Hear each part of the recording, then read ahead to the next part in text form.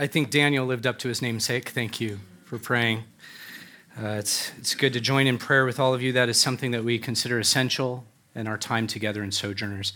I just want to say thank you all so much for the many times, countless times that we've been up here asking for prayer for my dissertation. It is now in the hands of a proofreader. It means that I was able to close the file on my computer and not reopen it. First time in like 4 years. So it was amazing to get through that step, and you prayed me along the way. So this morning is an opportunity for me to walk through how I took this PhD program and used it as an opportunity to advance a very personal issue to me, and it was missions. Back in the early 2000s, the Lord allowed me to go through my education stateside and then go in through education in Italy, Bible education, in order to participate in a church plant in Rome. And being a part of that team was an amazing experience, being with indigenous leaders from all over and in our local work of trying to really bring Scripture to the people. Very difficult people to bring it to. But it was a bit of a confusing time, because if you recall in the early 2000s, in terms of biblical and theological studies, there was a heavy influence of postmodernism.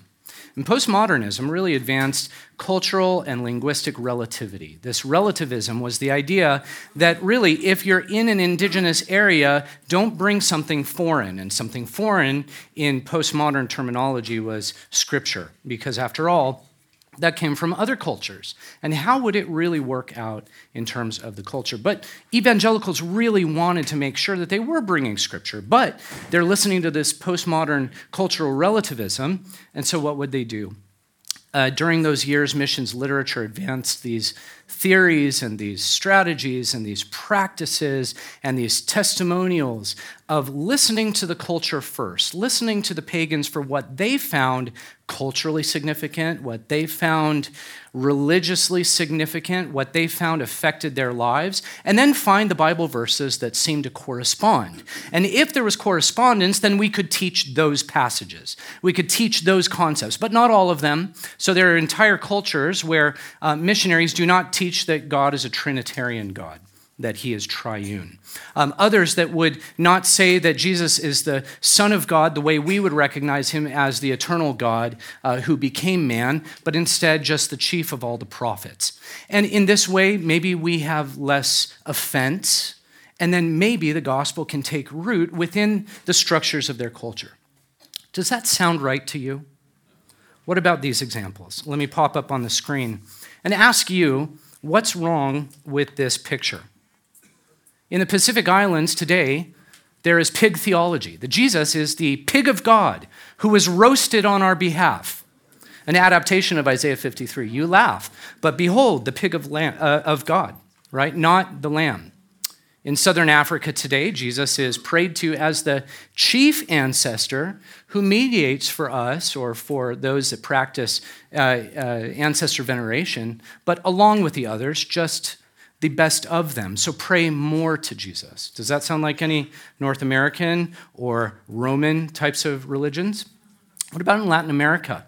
Jesus is the redeemer of who? Of those that have been oppressed politically and economically. He's the redeemer of the poor. Well, is that the redeemer in the way the Bible preaches it? And this is being advanced by missionaries. What about in North America? That we see in churches, even down the street perhaps, that Jesus is the giver of what? Worldly wealth and success by grace through faith. What's wrong with this picture? Well, for me, the most wrong of it just kept coming back and back and back for many, many years. It was around the year 2016 that I was off the field, I was in seminary, and I was studying, and I was reading wildly on missions topics with this goal to understand how the nations worship Christ rightly. But what I found were so many publications where he seemed to be worshiped wrongly. And what really came to the fore was either of these questions, and then both, really, and they're up on the screen. Is Scripture authoritative and sufficient to make Great Commission disciples in every culture and generation? Is this something that Scripture can accomplish? Can the Holy Spirit really use his word to make disciples his way, or must we do cultural and linguistic relativism? The second question is, does Scripture instruct missionaries then how to faithfully engage cultures with biblical truth?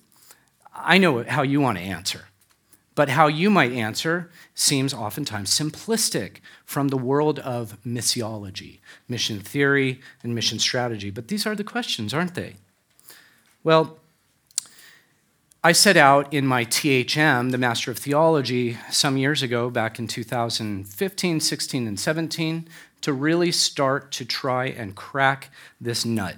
What is it about these modern proposals that seem so wrong when we look through this lens of evangelical doctrine, of the authority and the sufficiency of Scripture, and the fact that it is verbally inspired, revealed by God for our good through all human history? And I wanted to try and understand the proposals that were out there. And that pig of God idea, or this redeemer of the poor type of idea, this really comes in under this, I guess, a discipline now in missiology called contextualization. Now, when I was doing the THM thesis, and that was really just a 180 thing, and this is a 420-page thing, but at that point, I just really wanted to see, can we redeem the term contextualization by infusing it with a little bit more of a conservative bibliology, a conservative view of soteriology, salvation? And what I had to learn in my PhD process was, no, you can't redeem these terms, but you can create new ones that get us back to the simplicity of Scripture and really give us a foray into having meaningful discussions about missions. So just reading off the slide here, the occasion for doing the PhD work was this, that unbiblical missiological theories and practices, like the ones I just said, contextualization, that really characterizes evangelical missions today. And it really gums up the discussion and takes things into very complex dimensions that really strip us away from the simple discussion of missions that we want to be having. And with that, many missionaries are confused. They tend to get, oh, am I missing something? Oh, thank you. Many missionaries today struggle to make Scripture relevant to their pagan audiences. This whole concept of making Scripture relevant is so high on the priority list, and you can understand why. If you're trying to lean on culture to tell you what is significant, then you have to labor over what parts of Scripture can match that request from the pagan. So these are very confusing situations in missions today. And missionaries are then confused about the most simple things, how to proclaim the gospel faithfully in places where it hasn't yet been proclaimed. All right, so this led me into the study. And perhaps before I go on, I just want to recognize somebody very special in the room. And you know that I'm going to say my wife, Irma. She was my muse in this whole thing. She was the one that would listen to everything as it was being formulated for years and years and lived it out on the mission field as a church planter with me in Italy. And then next to her is my father. And at the end of the row are two of my three boys, the ones that probably can sit long enough and actually learn something. But right in the middle, I just want to take a moment and introduce you to my doctoral advisor, my mentor and my friend for many, many years now at TMS, Dr. Jim Mook. Would you stand up so everybody can greet you and say thank you? He didn't know I would do that, but he is sitting in the front row, so there you go. And his lovely wife, Nancy, has been such a support to him, so he could be a support to me. So when we talk about this study, we need to go into a new direction. Contextualization isn't going to work.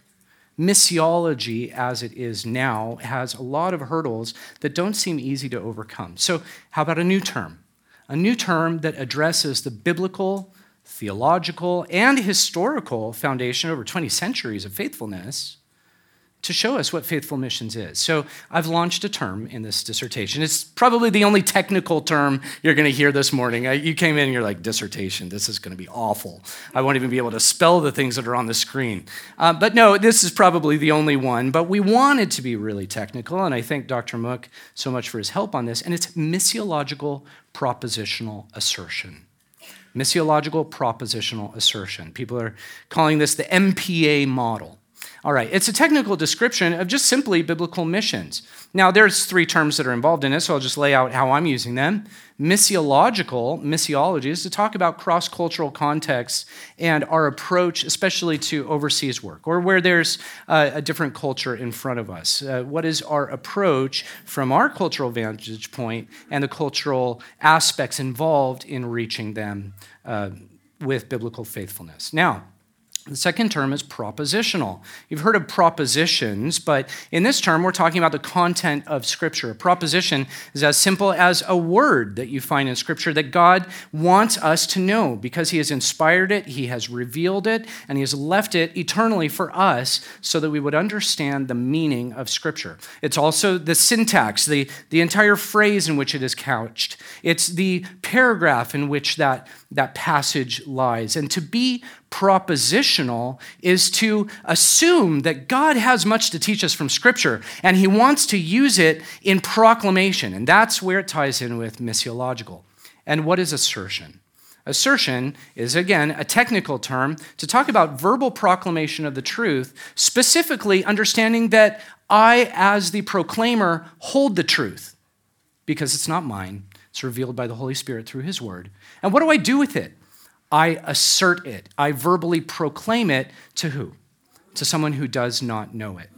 Now, that seems to defy everything we talk about with having humility in front of people. And I understand the caution that we need to have when we're doing this missiological propositional assertion. But we do stand by the Word of God. And we stand on it. And we understand that when we're in a situation where somebody has not heard the gospel proclaimed, that it needs to be asserted. And it must be propositional. And that's what we're talking about when we talk about missiology. So with that, we can move on to just a quick definition, just to help you grasp some aspects of what this MPA thing would be, this missiological propositional assertion. So I just broke down a very long sentence for you. This missiological propositional assertion describes the theological activity of preaching and teaching. Can it get more simple than that? And what is it that we're preaching and teaching? The content of biblical truth. That's the propositions. And what's the goal? It's to intentionally target a culture's beliefs and worldviews. You see, where there is no biblical truth there, what is there? There's error. There is an offense to God. And yes, we understand that there can be an offense in sometimes when we're not being culturally aware enough to not offend on simple physical or outward types of ways about expression, but the gospel offends specifically because it intentionally targets the culture's beliefs and worldviews, which are fallen, which are sinful, which are corrupted, and need the Lord to infuse with His word. And because of that, then missiological propositional assertion does not accommodate the wording or the concepts of biblical truths to the beliefs and practices of a spiritually blind audience. If we're searching for cultural relevance with Scripture, we're on the wrong page. There is no page for that in Scripture. And so the goal then, what is it? It's reproducing maturing believers. It's to see local churches where they now indigenously do this. They hold Scripture in their hands and they proclaim it to their people. And yes, they'll have better words than I do when they are communicating it. They'll have better customs in which to show how Scripture has transformed them.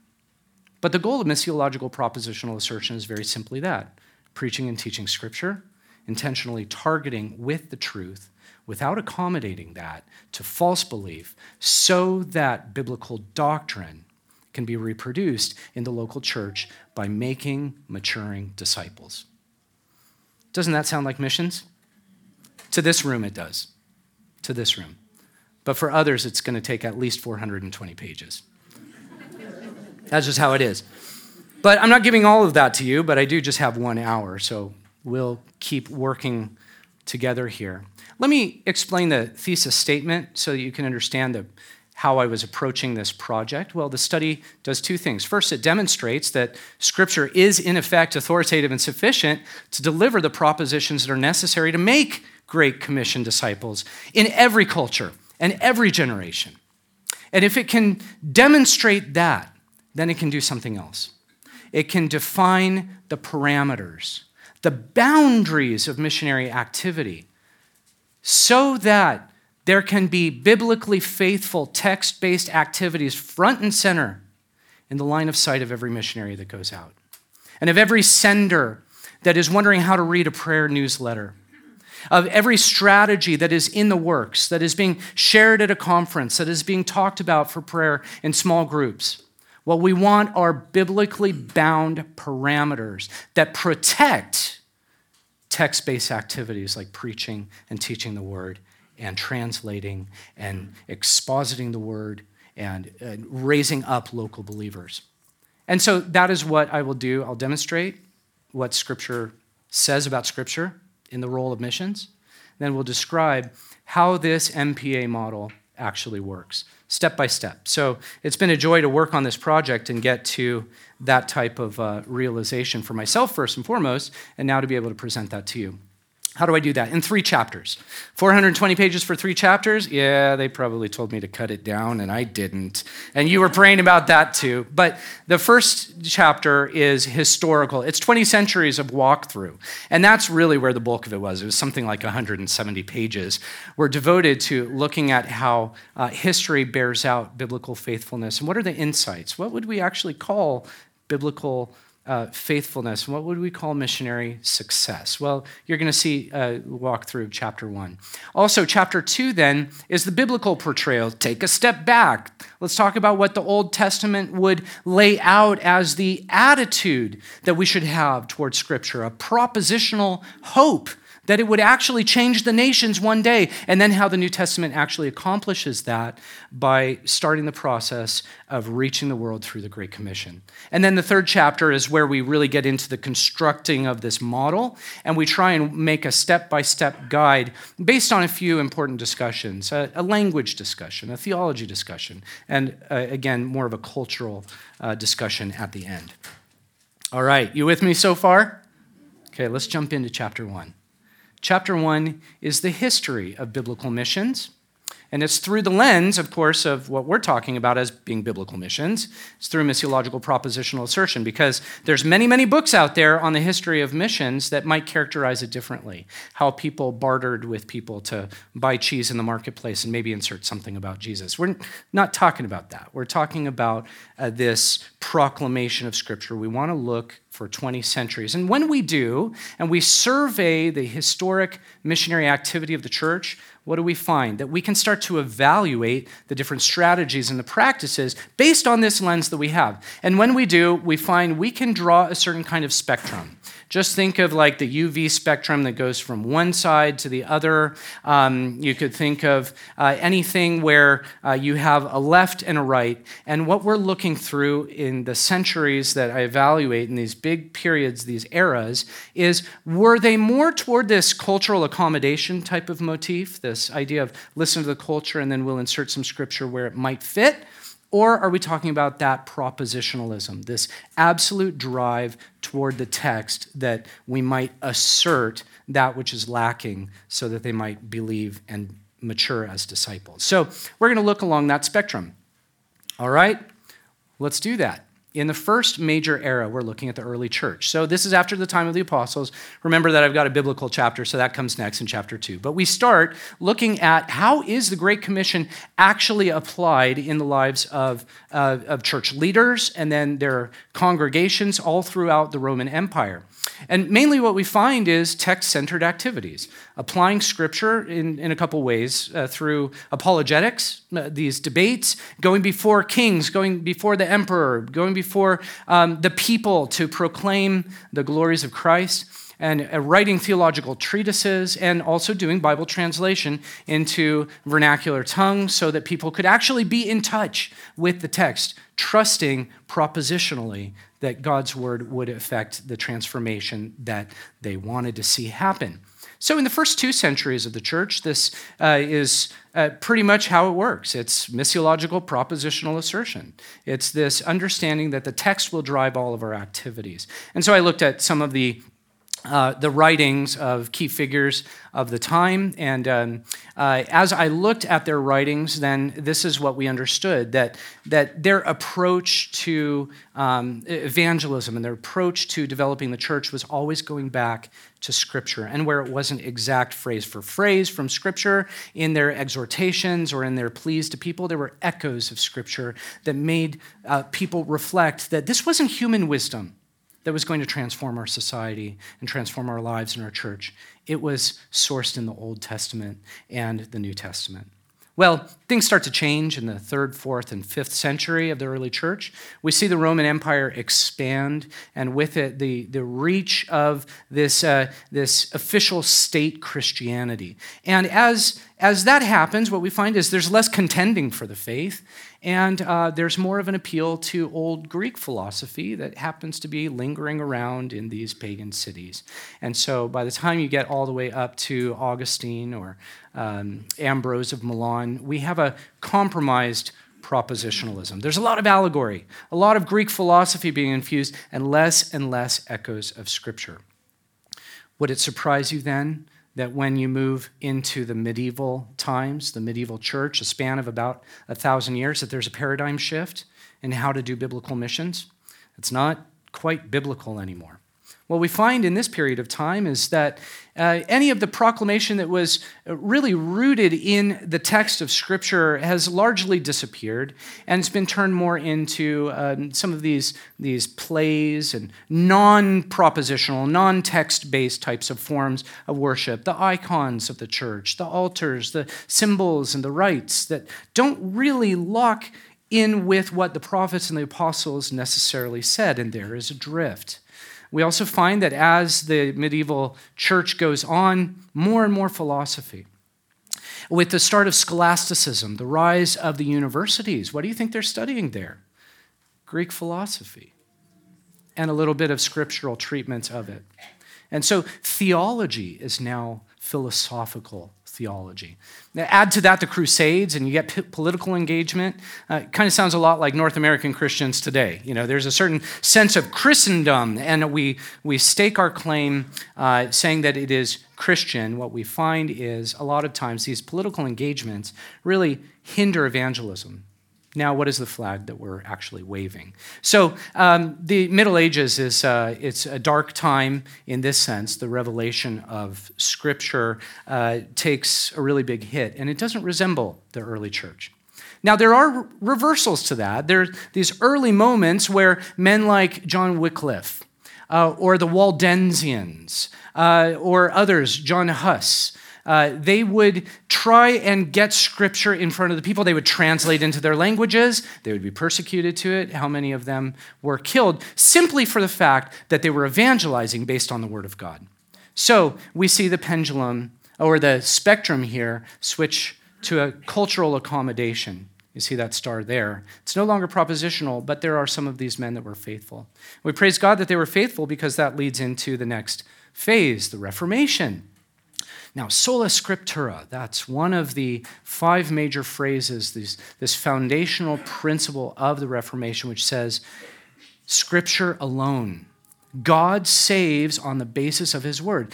This is channeled right from the early church. You just kind of have to skip about 1,000 years of church historians and theologians to get back to that clear proclamation of the gospel. And just like in those earliest centuries, just like was true of the prophets and the apostles, there would be martyrdom, there would be blood in the streets, specifically because they're trying to evangelize and expound Scripture for the sake of making maturing disciples. And all of that under sola scriptura goes against the established state religion, the Roman Catholic Church. Well, with that then, this apostolic perspective, how do you think it's going to go with the Roman Catholic Church? Are they going to take this? No, they're going to mobilize. They've got the money. They have the willingness. They have the self-righteousness to steer up entire movements of missionaries to go out in the world and try and beat the Protestant missionaries to China, to other places. And what do? They send out these counter-Reformation missionaries. And who are they? They're the Jesuits, the Franciscans, and the Dominicans.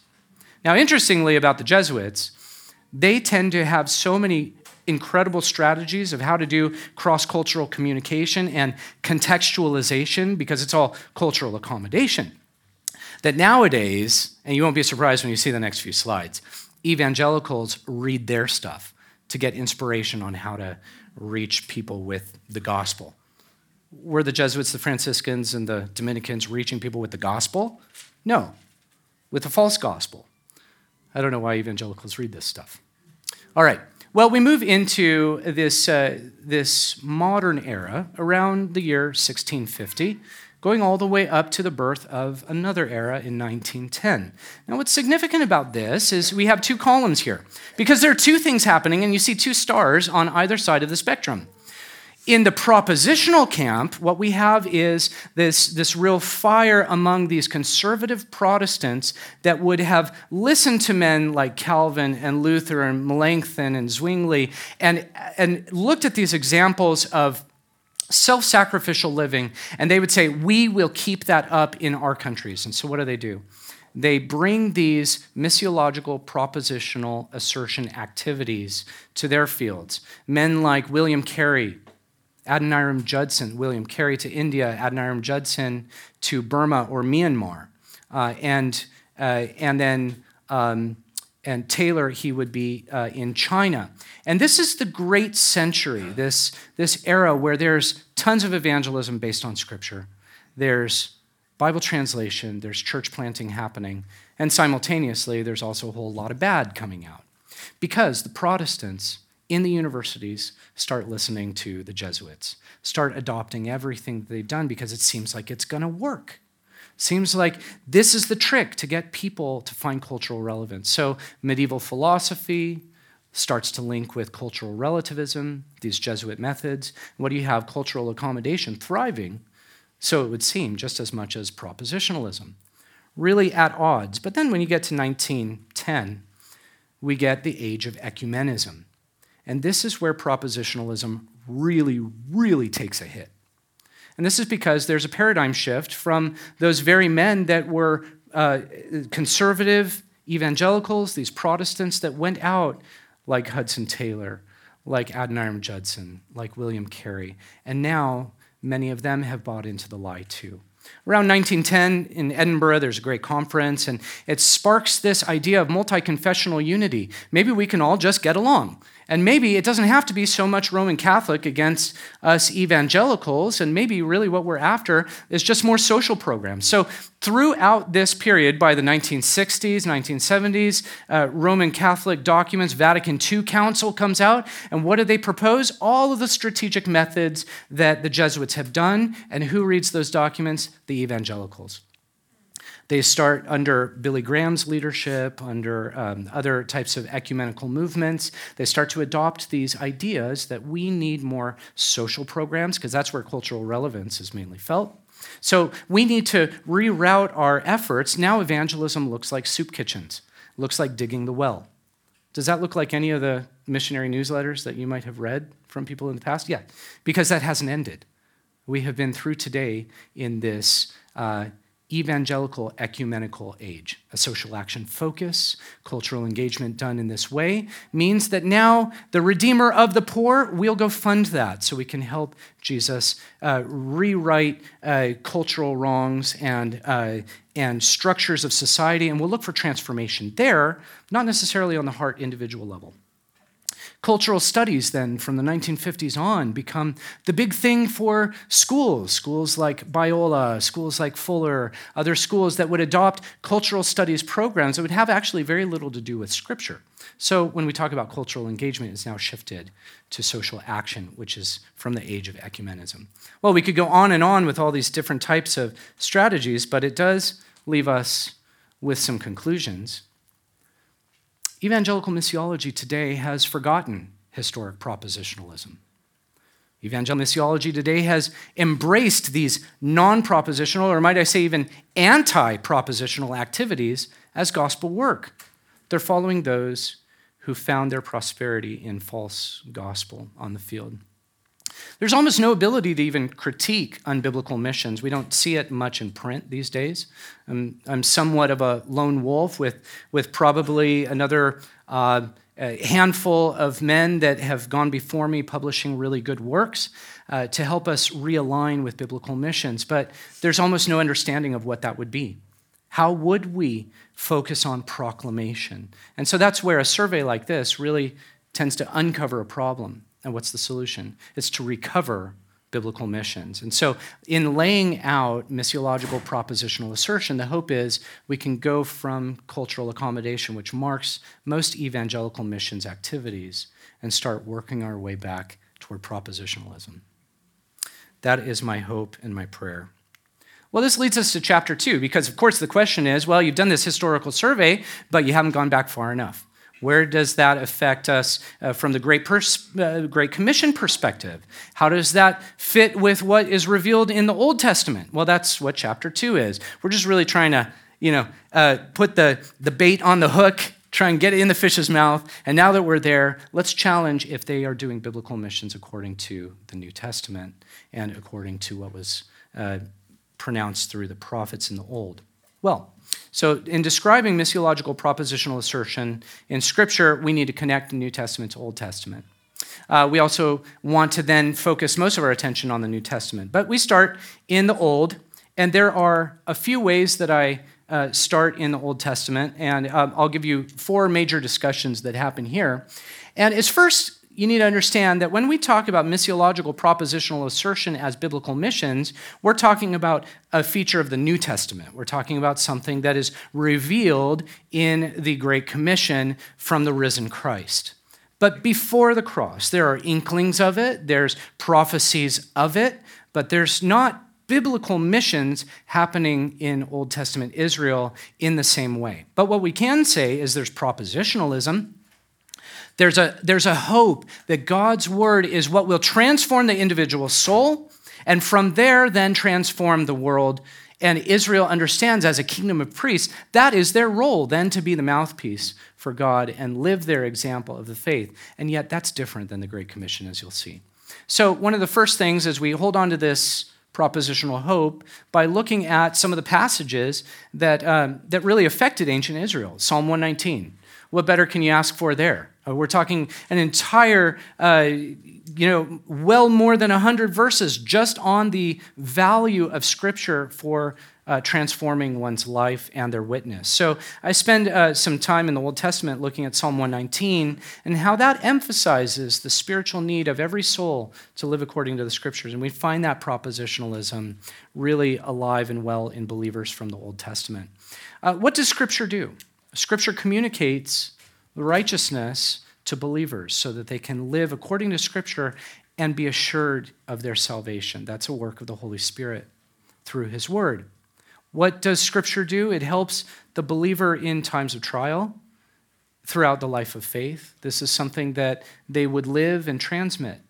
In Scripture, it also encourages the believer then to witness to others. And there are great psalms that talk about witnessing to the nations, but that has to be first born in an individual soul. And that really is what we see as the effect of Psalm 119, showing us that propositional attitude of Old Testament believers. Well, like I was mentioning, Israel's cross-cultural witness, how they did that was not exactly missions. Jonah is a bit of an outlier for that because we have a message of judgment that God is using. And as we've spent our time in Jonah, we certainly understand that God wants His word to be what the Holy Spirit uses to transform people. And that's what you see in Jonah. But it's not pervasive in the Old Testament. And so those are the questions that I have to raise. They're the questions we should be asking. Was Israel's role intended to be a missionary mandate, the same way it is in the New Testament? And if not, or if so, how is the Old Testament proclamation activities somehow going to feed into what we see in the New Testament? So there really isn't a strict continuity between what the Old Testament presents as a propositional witness about Yahweh and what the New Testament presents as missiological propositional assertion. But the attitude certainly matches because believers always love God's word and they always want Him to transform others the way they've been transformed by the power of the Holy Spirit using His word.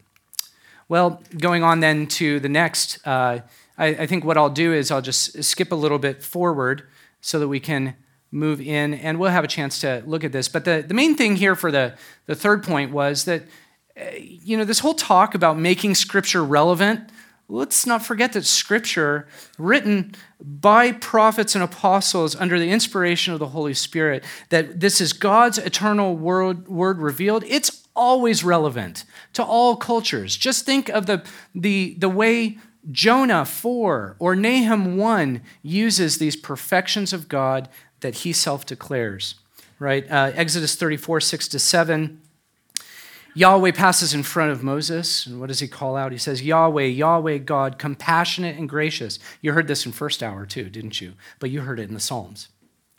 Slow to anger and abounding in loving kindness and truth, who keeps loving kindness for thousands, who forgives iniquity, transgression, and sin. Yet he will by no means leave the guilty unpunished, visiting the iniquity of fathers on the children and on the grandchildren to the third and fourth generations. Well, that's the reality of God. It's what Moses needs to take to his people. And part of that, those expressions, is what Jonah takes to the wicked Ninevites in Jonah 4:2. And that then becomes for them a hope in his compassion, in his loving kindness now spilled out on them. But then in Nahum 1:3, those same perfections of God are used, but in a different generation and ultimately a different context. And they become perfections from Exodus 34 repeated for the purpose of judgment. Yes, God is forgiving, God is patient, but in Nahum 1:3, God's patience has run out. So the main point here, where it affects missionaries, is for us to uphold that hope that God's word is relevant. How he wants it applied when we proclaim it is his doing. It is his work. And in this activity, we can, of preaching God's word, we can be confident of this very thing, that transcendent truths are transcultural. They can be tailored to foreign contexts for the purpose of that assertion, and that is a confrontation of what they believe on the ground. Let God's word do its work. That's a good message for all of us, isn't it? Well, the Old Testament goes on in order to show us that ultimately the real message bearer from the Old Testament perspective, the one who will see the nations witnessed and transformed by the power of the word, is a future reality in Messiah. Jesus is the coming prophet of Deuteronomy 18, and the apostles understand that in the New Testament context. And so does that generation of Jews. The Messiah comes as a teacher in Isaiah 30, and this is for him to teach the law to the nations, and that's a future reference. Isaiah 42 says that the Messiah comes as the preacher of his law, and that will affect as far as the islands. That's Isaiah 42. And so this is the Lord Jesus Christ, and that's not lost on the apostles. This now goes then from propositional theological witness about Yahweh to now this lived out proclamation according to the Great Commission. So I want to take you then into the Great Commission just for a moment. I should say at this point, there's just so much material here that Joe and Abner were kind. They're giving me another opportunity in about a month or so to drop back into the Old Testament, New Testament, and spend more time camping out in all of this work to really establish missions done God's way. So I'm looking forward to talking more through this with you. But here again is our walkthrough opportunity, so I want to give it to you. When we talk about New Testament missions, first we need to look at the Great Commission. So Matthew 28 is a great passage. You know it well. If I were to read it to you, it's one of 5 that I analyzed that represent the Great Commission. Matthew 28, 18-20 says this, "And Jesus came up and spoke to them, saying, 'All authority has been given to me in heaven and on earth. Go, therefore, and make disciples of all the nations, baptizing them in the name of the Father and the Son and the Holy Spirit, teaching them to observe all that I commanded you. And lo, I am with you always, even to the end of the age.'" Well, this section makes 3 fundamental observations about the Great Commission when we look at all the passages together. And these really help us set missiological propositional assertion in view, because now we're looking at what the risen Christ has commanded, and we're eagerly asking how to do it. That's what I wish more missionaries were asking. What does Scripture tell me to do? Not just what I see before me that I could do. Right, and so 3 observations are that the risen Christ commands this very thing, missiological propositional assertion, worldwide until the end of the age. Other passages say to the ends of the earth. Well, secondly, the missionary task is to make disciples how? By going, by baptizing, and by teaching. Of course, we understand that if we're not the goers, we're the senders. We also understand that there is a going when it's just to the neighbor, but certainly the nations are in view as well here. And so missions needs to be thought of missiologically, that cross-cultural aspect, but we need to be thinking about that biblically. Baptism is full immersion water baptism. There is no other way that is prescribed by the risen Christ, and it is one of the earliest marks of being a disciple, a biblically faithful disciple. Where there is no full immersion water baptism, there isn't a disciple yet defined as a disciple, is not a disciple made. But it doesn't end there. The missionary then continues with the teaching. We're looking for maturing disciples, not converts that you check off of a list just because somebody accepted a tract or somebody stopped to have a 5-minute conversation or seems potentially interested or just smiled at you. But oftentimes, this is how missionaries can get into this pragmatic kind of task of just making sure so much witness is out there that there's no time for following up. But teaching is what then goes into the minds and the hearts of a convert so that they become a disciple. And it's an exclusive message. And the missionary preaches what John the Baptist preached and what Jesus himself preached and what all the apostles then preach: repent and believe in the gospel. This is all borne out just in the Great Commission, let alone from later examples. But in the New Testament section, I look at some practices of New Testament missions. We want to see if missiological propositional assertion really is the standard that we need to uphold, because this is kind of a big deal. If we want to do biblical missions, who did it before us? Who did it even before in what history would say? What do we see in Paul's ministry?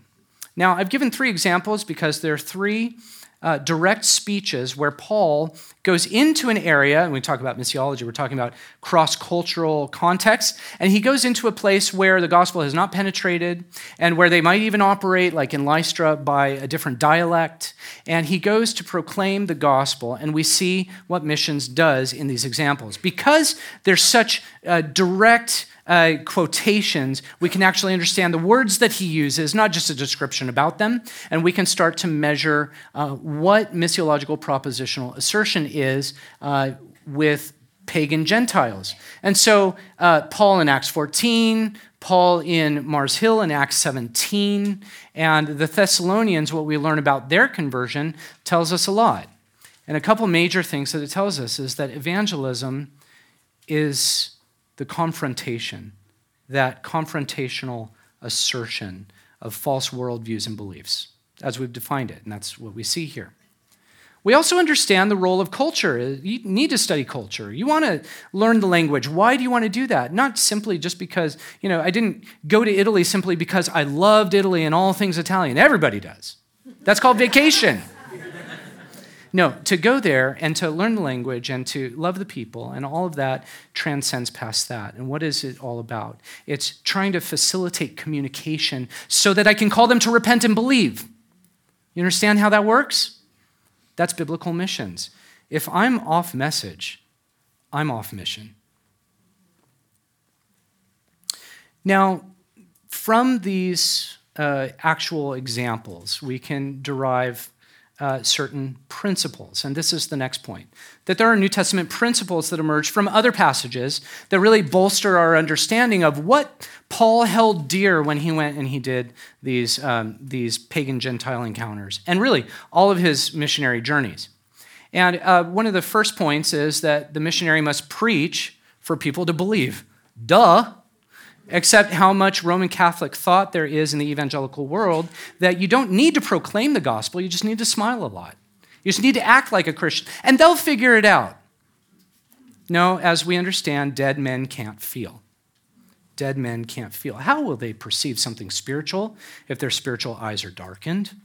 No, it is the clear proclamation of the word that God uses to open up the spiritual eyes of the dead sinner so that as light floods in, they're confronted with the beauty of Christ and the ugliness of sin.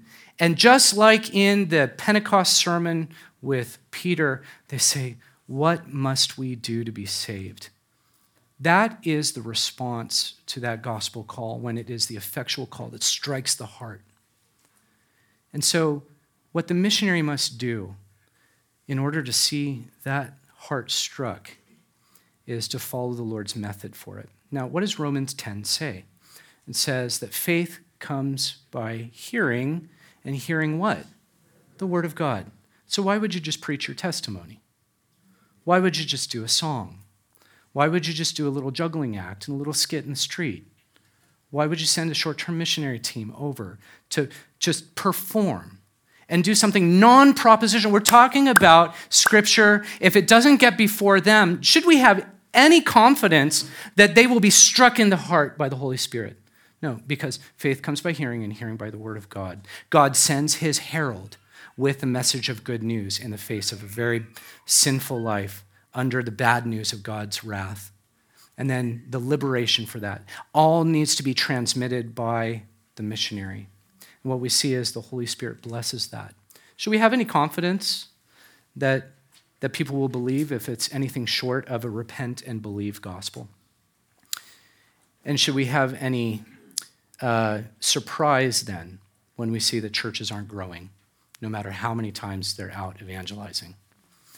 Let's do things God's way, and we'll see what he does with it.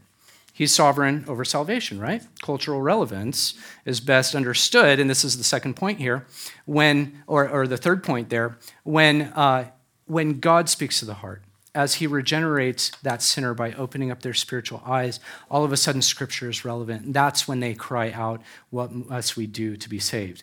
More relevant than that, I can't imagine what Scripture would be. God empowers that. That's 2 Corinthians 2. God will save people, and then Scripture will be relevant for them, and it will be the means by which they grow. That's Colossians 1 and 2. Well, a conclusion here, let me just ask a couple questions. What is the central focus of biblical missions? What should be our driving goal? Well, it should be the proclamation of Scripture. And if it's not, you might not be doing biblical missions. If that's not what you're supporting, if you're not supporting an evangelism of repent and believe the gospel according to the gospel of Jesus Christ, according to the Scriptures, then you might not be supporting or doing biblical missions. What about exposition? Are you clear with what the text says? After all, don't you want them to understand Paul's message? Don't you want them to understand what Peter said? How will Peter respond to those that are touched to the heart? With just a simple little story? Something about food? Something about culture? No, let's make sure that we are expounding God's word his way. That's going to lead in many places to the need for Bible translation. And of course, making disciples and training elders that can then indigenize these truths more and more and get to the heart level of people in their culture. That's what we're all about, reproducing churches full of maturing believers. So another question then is, how do we engage cultures biblically today? How do we do that? Well, you start by proclaiming Scripture like the apostles did. And don't be afraid of it. It's a simple reality that God uses his word, which is deeply complex and yet simple enough for children, and so deep that scholars will never reach the bottom of its understanding, but the meaning is clear. So let me just remind you of how we define biblical missions. MPA there, missiological propositional assertion, simply this. It's that you would preach and teach the content of biblical truth with the goal of intentionally targeting a culture's beliefs and worldviews, without accommodating the wording or concepts of biblical truths to those beliefs and practices that the spiritually blind audience holds, so that what? So that biblical doctrine is reproduced in the local context. That's what this is all about. Do you have a role in that? Absolutely. Be the herald of good news. Make sure you open your mouth. All right. This moves us then into chapter 3. Because it is important that we talk about cultural aspects. After all, we were talking about missions. And I've spent, at this point, I think something like 300 pages just giving biblical and historical information. And so there is a sense to which the appetite is ready, it's growing, it's whetted for some missiological straight talk. Just tell me what I need to do in a culture. Well, we'll get there, but there's a lot more before it. It's the early part of chapter 3. So there's some goals here, and that's the last one, is to really lay out a step-by-step, here's what you can do to be biblically faithful. In missions, or as you're supporting missions, this is what to look for. But we start by expressing even more theologically and even in terms of language and hermeneutics and all of this, we need to talk about the strategic basis for everything that we do. And that basis has a little bit more theory involved. And then we can get to that step-by-step model. Okay. Looking then at this chapter, there are 3 preliminary discussions that need to happen. And we need these so that we don't repeat the errors of other evangelical missiologists. We don't want to just immediately jump into building a model of how to reach a certain culture with all the cultural bells and whistles that we might throw in there or be reading about or things that interest us in that culture. And those are all really helpful things, but that type of cultural approach can oftentimes sideline the text-based activities that we need to focus on. So in order to build our model practically, these are the 3 discussions that we need to have. So first, I raise a discussion about language theories and linguistic matters. That God's intended meaning, the meaning of Scripture, of every proposition of Scripture, is delivered in such a way as to be significant to any reader. Now, that's not to say that you deliver it perfectly in a foreign language. It's that God has delivered it perfectly in his text. God has delivered his word perfectly through the chosen vessel, this prophet and apostle that has written these words. And it doesn't matter the language, the culture, or the generation. Where there's an effort to be biblically faithful in Bible translation, then we can say reasonably that God has delivered his word now in this language. And it's all right there. We focus on the text, and that's why we're text-driven. So biblical Bible translators, when they are faithful to preserve the meaning of the original text in the language forms that they have to deal with, some are primitive languages, some are extremely complex, some are interladen their terms with a lot of cultural phenomena. They have to study these things. They do so because of their absolute commitment that God transforms souls based on his word. That's the work of the Holy Spirit. And we can also be confident of another thing. Let's say now you're in a culture that has the translated text. Okay, well, I don't know that culture very well, but I know that I can help them understand Scripture that I understand as a faithful translation. And one thing is true. The more that they understand the progress of Revelation from Old Testament to New, the more their lives are sanctified, the more this means of grace in their lives is transforming them into the image of Christ, what's going to start happening? They're going to see that God is setting them apart. As they're maturing in the faith, they actually look less and less like their own people. Now, they're still fully cultural. Many of you, and we've seen this over the last few weeks as we just asked where people are from and what languages they know, you're entirely rooted in your culture, but you are more like an Old Testament believer, or more like somebody from some bush tribe that loves Christ than you are perhaps to your own neighbor in your culture that doesn't know the Lord. This is because the Lord is bringing us into a conformity of lifestyle, a conformity of thought, and now we are guided and we live according to the bounds of Scripture, and that's true of believers everywhere. And we see that the more we progress in our understanding of the progress of Revelation, the more we come to love God the way the ancient Hebrews did, or the earliest believers did, or our brothers and sisters in the faith martyred for the faith in the early church, and on and on. So Scripture gives us so much confidence. The more we read it, the more we become like believers of all time. Now, second discussion is theological. So that's the language side, that the meaning is rooted in God's intention for us so that we would be conformed to his image. And the second theological discussion is that the biblical propositions transform local people without having to appeal to local cultures or worldviews in order to take our cues. No, actually, it's quite the opposite. Take a look at some of these little fine points. God means what he says in his word. Again, another kind of duh moment, right? But the meaning of Scripture then can be applied to any context because as the Holy Spirit is operating in the hearts of people as they're maturing in his word, what they find is they are a believer rooted in their culture, and yet they're being conformed to the image of his Son, and they're deriving all of the significance, all of the relevance from Scripture, and now Scripture is becoming indigenous. So the meaning of Scripture applies to any context, and we just hold that that is true. So that if we're going to go out on the mission field, we have absolute confidence that this isn't a foreign gospel. As long as I can eliminate some of my foreignness and point people to the text, if I can stay text-driven, we have the best likelihood of seeing the church grow faithfully and look more and more like the saints that Scripture represents. The third point here is that the Holy Spirit teaches us truth. And by his word, then, he makes believers everywhere more like Christ. That's what we've just affirmed. All right, going on then, this is where we start to get into some more cultural matters.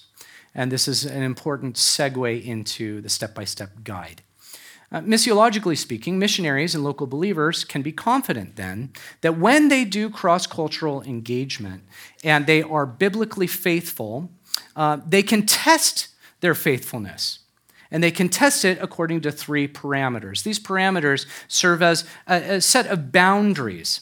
See, because as the missionary becomes more culturally aware, the more they study the language, the more they can appreciate the food, or the more they can learn the people and the thoughts behind the words that they're hearing and the nuances and all of that. They need to be really careful that they stay text-driven. It's very easy to veer off into sociological strategies, into cultural studies, the things that now really titillate the minds of evangelicals everywhere.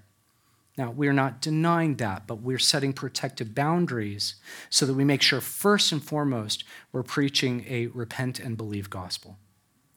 So these boundaries really kick in. So the missionary becomes more culturally aware. He needs these boundaries to protect missions from activities that can distract from proclamation.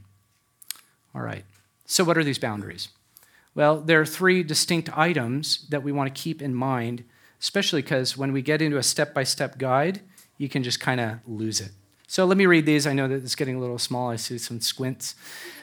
3 parameters or boundaries that protect text-driven proclamation. Now, the first is theological, okay? Theological. You need a negative view of culture. This is really different than many evangelicals believe. You have to have a conservative understanding of Scripture, salvation, and culture. And that's a negative view of culture. And what is that? It's that the Holy Spirit is inviting you to evangelize. You are going and proclaiming Scripture. You are doing this work of propositional assertion, understanding that there's a reason why they don't naturally have these understandings. There's a reason that they need the gospel that you are preaching. It is because their culture and their society and they themselves, because of sin, are corrupted and broken. You are coming in with life-saving and life-changing words if the Holy Spirit will use them. And so if you have that theological cap on, then you can think linguistically. Here's another parameter or boundary. It's linguistic, that you need to transmit God's message, not something that you've just cobbled together, not something that is somewhat doctrinal, but really just kind of opinion. That would be your own message. And God does not promise to use that. He does not promise to transform lives based on your message. He does promise to do so based on his. So you want to measure cultural relevance, then start looking for that indigenizing effect of it. If you're in a tribe and there is a clear presentation of the gospel, a clear understanding of Scripture that you can expound to them, and they hear it and they're touched to the heart, then what happened at Pentecost is now happening in that place too. And that indigenizing effect is that they repent and they believe and they now chase after Christ. They do like the Thessalonians did, and they turn away from their idols to the living God. That's 1 Thessalonians 1. So we're looking for that. Now, linguistically speaking, are you clear with what God's word says enough to be able to then transmit that? Are you preserving that by studying it, interpreting it correctly, or has it just slipped into your own message? And then finally, transformationally, I would say above all, you're after transformation. It's great if you can dig a well. It's great if you can do orphan care. These are wonderful things, but they are secondary to preaching the gospel. There's plenty of non-governmental offices, NGOs, that can handle those things and do those things regularly. Why are you there? You're there to preach the gospel because you're seeking transformation based on God's word. So if you can hedge in your work with the singular goal of seeing God transform lives and seeing people now image Jesus Christ, then you're on the right track. So labor toward the goal of making maturing disciples and reproducing indigenized local churches. All right. Well, I'm going to skip one thing that shows that I didn't do all of this in a vacuum. I didn't just kind of make this stuff up. But in my study of Scripture, I was able to test it against other models. And I found that there were two, one in an earlier generation and one most recently, that have looked at biblical missions from one distinctly a cultural view and one from the bounds of Scripture. And we have landed on the same things. And in some ways, just by God's grace, I've been able to perhaps expand and give a little bit more insight. So I'm going to ditch that for now and we'll move on, because this is what you really want to see. You want to see the step-by-step guide that answers the question of how we do missions. So there are two major categories here. And the first one is you need to prepare so that in time, with that preparation, you can assert. Let's go from preparing for missions to doing missions. Now, the reason that I break this up in this way as a preparation phase with an ABC, learn, practice, and observe, is because many missionaries out there think that if they just do all this stuff, they are being a faithful missionary. No, they're on the road to being one. They're being faithful in the preparation phase. But we need to move into the assertion phase. So quickly, what is the preparation phase? So here, we're looking at three major areas. Learn conservative evangelical doctrine. Learn how to do original language exegesis. Now, I'm talking to men here in this context. Learn how to do exegetical theological method. Make sure that your theology, the words you use, actually match the text itself. And then, of course, learn the target language. You can start all of that at home. This is pre-field stuff. You're going to keep working on it when you get there. Now, in terms of practice, so you're learning, but you're practicing. While you're at home, why aren't you preaching if you're a man? Why are you not teaching other women if you're a woman? Why are you not practicing all of that you would like to see as part of the reproducing effort of a local church? Do that work. And then, of course, you want to be taking the time to observe all the customs, practices, worldviews, and beliefs, and try and observe in order to understand. But if you think that's the end of missions, then you're not thinking biblically. Where does this go? It goes into assertion. The assertion phase is a bit longer, and sorry, it's a bit small here. That's why I'm using this little laser pointer. So we prepare to assert. Our preparation leads to our assertion. Very simply, you need to evangelize the people. If that involves an interpreter until you get language proficiency, great. You need to be translating Scripture if it's not already translated. And then absolutely, you don't evangelize unless you confront sins and false belief. Most of what we consider evangelism is oftentimes pre-evangelism, which has its place, but don't expect God to use that in the same way that he will when you confront sins and false belief. Repent and believe the gospel. Make sure you're preaching the gospel. Make sure you know it. That's why you have a preparation phase. All right, so that's evangelizing. But this is going to keep going while you move into the next phase. It's to preach expository sermons, because as the church starts to form, as converts start to turn into disciples, they need to regularly assemble for the preaching event. Make sure that the work you do on the Sunday morning revolves around preaching God's word. And then you should prefer Bible books to topics. After all, I want them to hear mostly from Paul and Peter and the apostles and the prophets, and not from me. If I'm choosing the topics, I might not be helping them the way I think.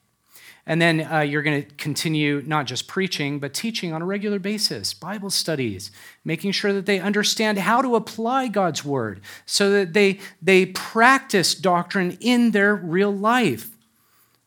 Match your beliefs with your practices. Okay. And that's ultimately going to help them as they indigenize Scripture to evaluate their customs and their practices, so that what results is a church that eliminates some of those cultural sins. If you have a negative view of culture, instill that so that they can wipe those things out as much as possible. That also then leads to the next phase, which is to identify maturing disciples in the local church. We want to make sure that we do practice full immersion water baptism. Pursue church membership so that they understand leadership and the types of accountability structure that's so necessary for their growth. And this will also be how that we can test if they're even responding to all that we're teaching. Can you measure growth in their lives? That's our shepherding oversight.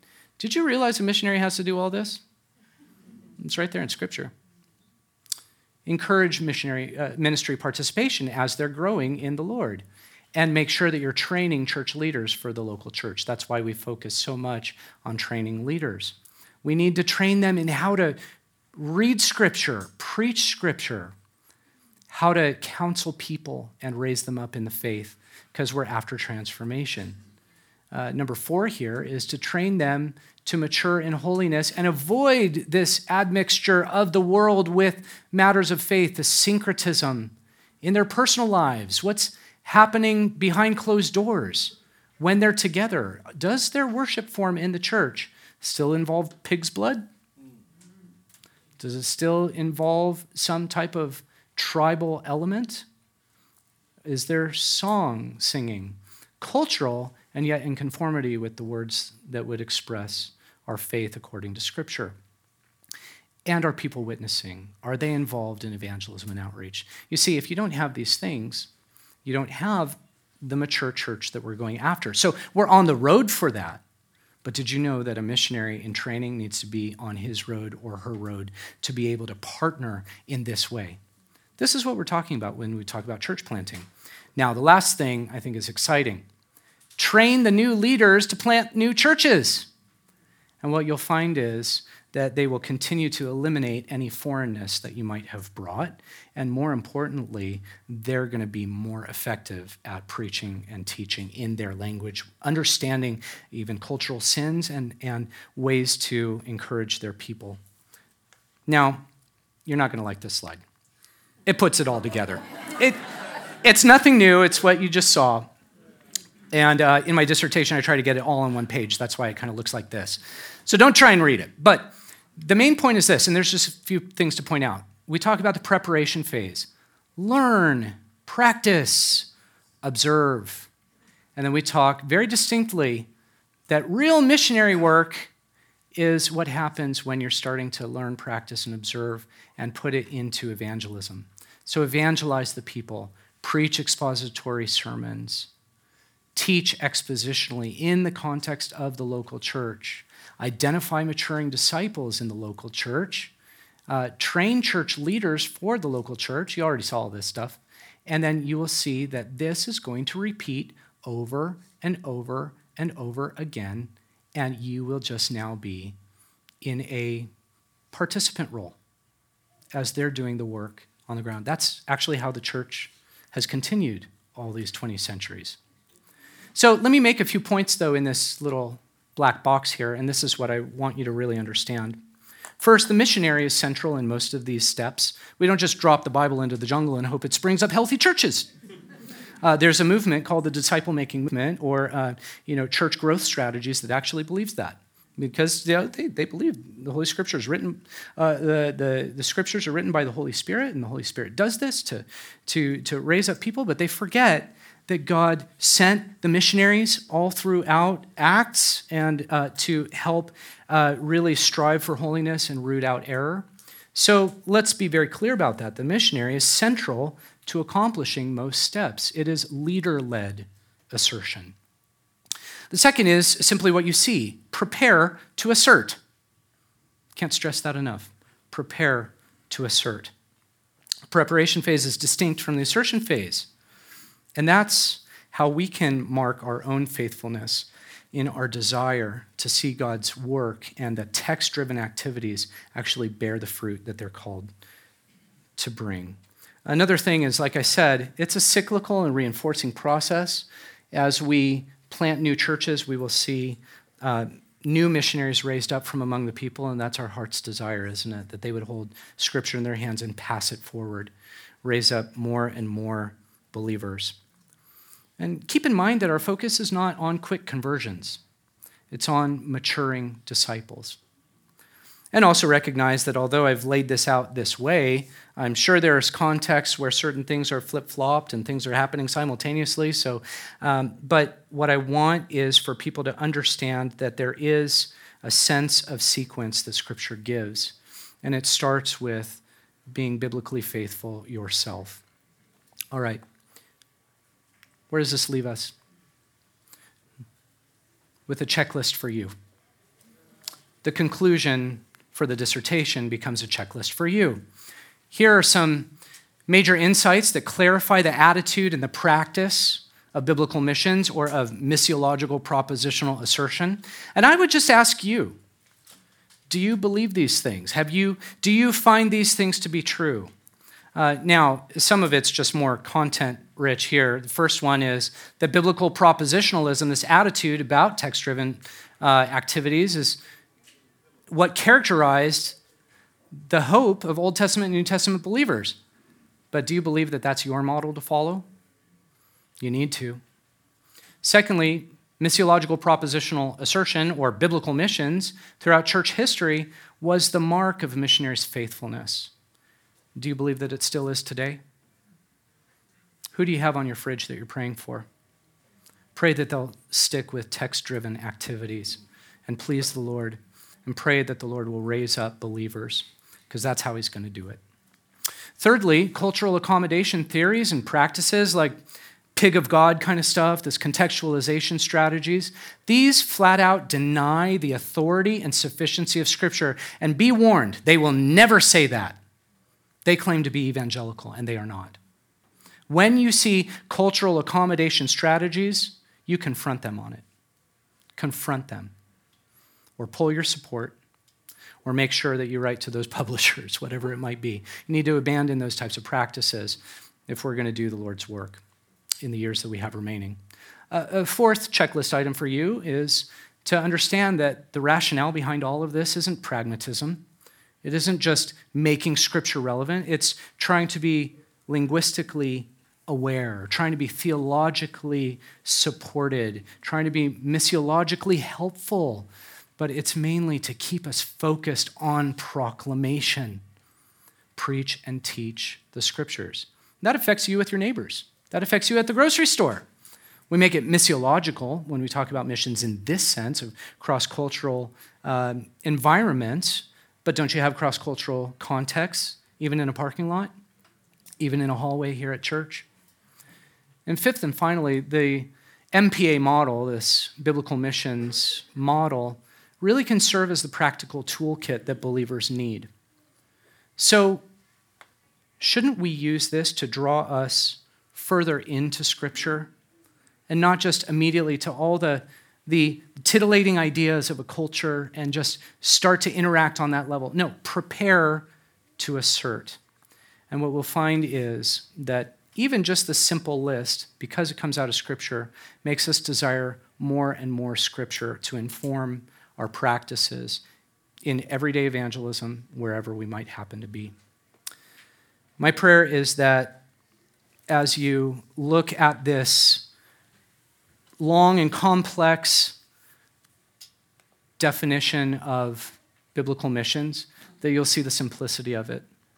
Be text-driven in everything that you do, with that propositional hope that the prophets and the apostles had, that God will use, if he so chooses, your words, because they're not your words.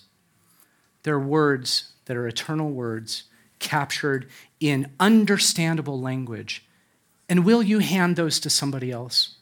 That's the message that we promote, is Christ and Christ crucified to the glory of God our Father. Let's pray. Father, thank you so much for the opportunity to share the goodness of all that you had me to study in these years on biblical missions. And I pray that with all the complexities of the argument, we would just stay singularly focused on preaching and teaching the gospel. Thank you that our hope is tied to your word, because we want to see the Holy Spirit transform souls that one day will transform cultures. Lord, would you use this in some particular way for each of us, that we could apply it to our lives and challenge our convictions, challenge our practices, and challenge just the overall concept of what it means to be text-driven. Lord, we thank you so much, again, for all that you've provided, even in this hour. Through your Son we pray. Amen.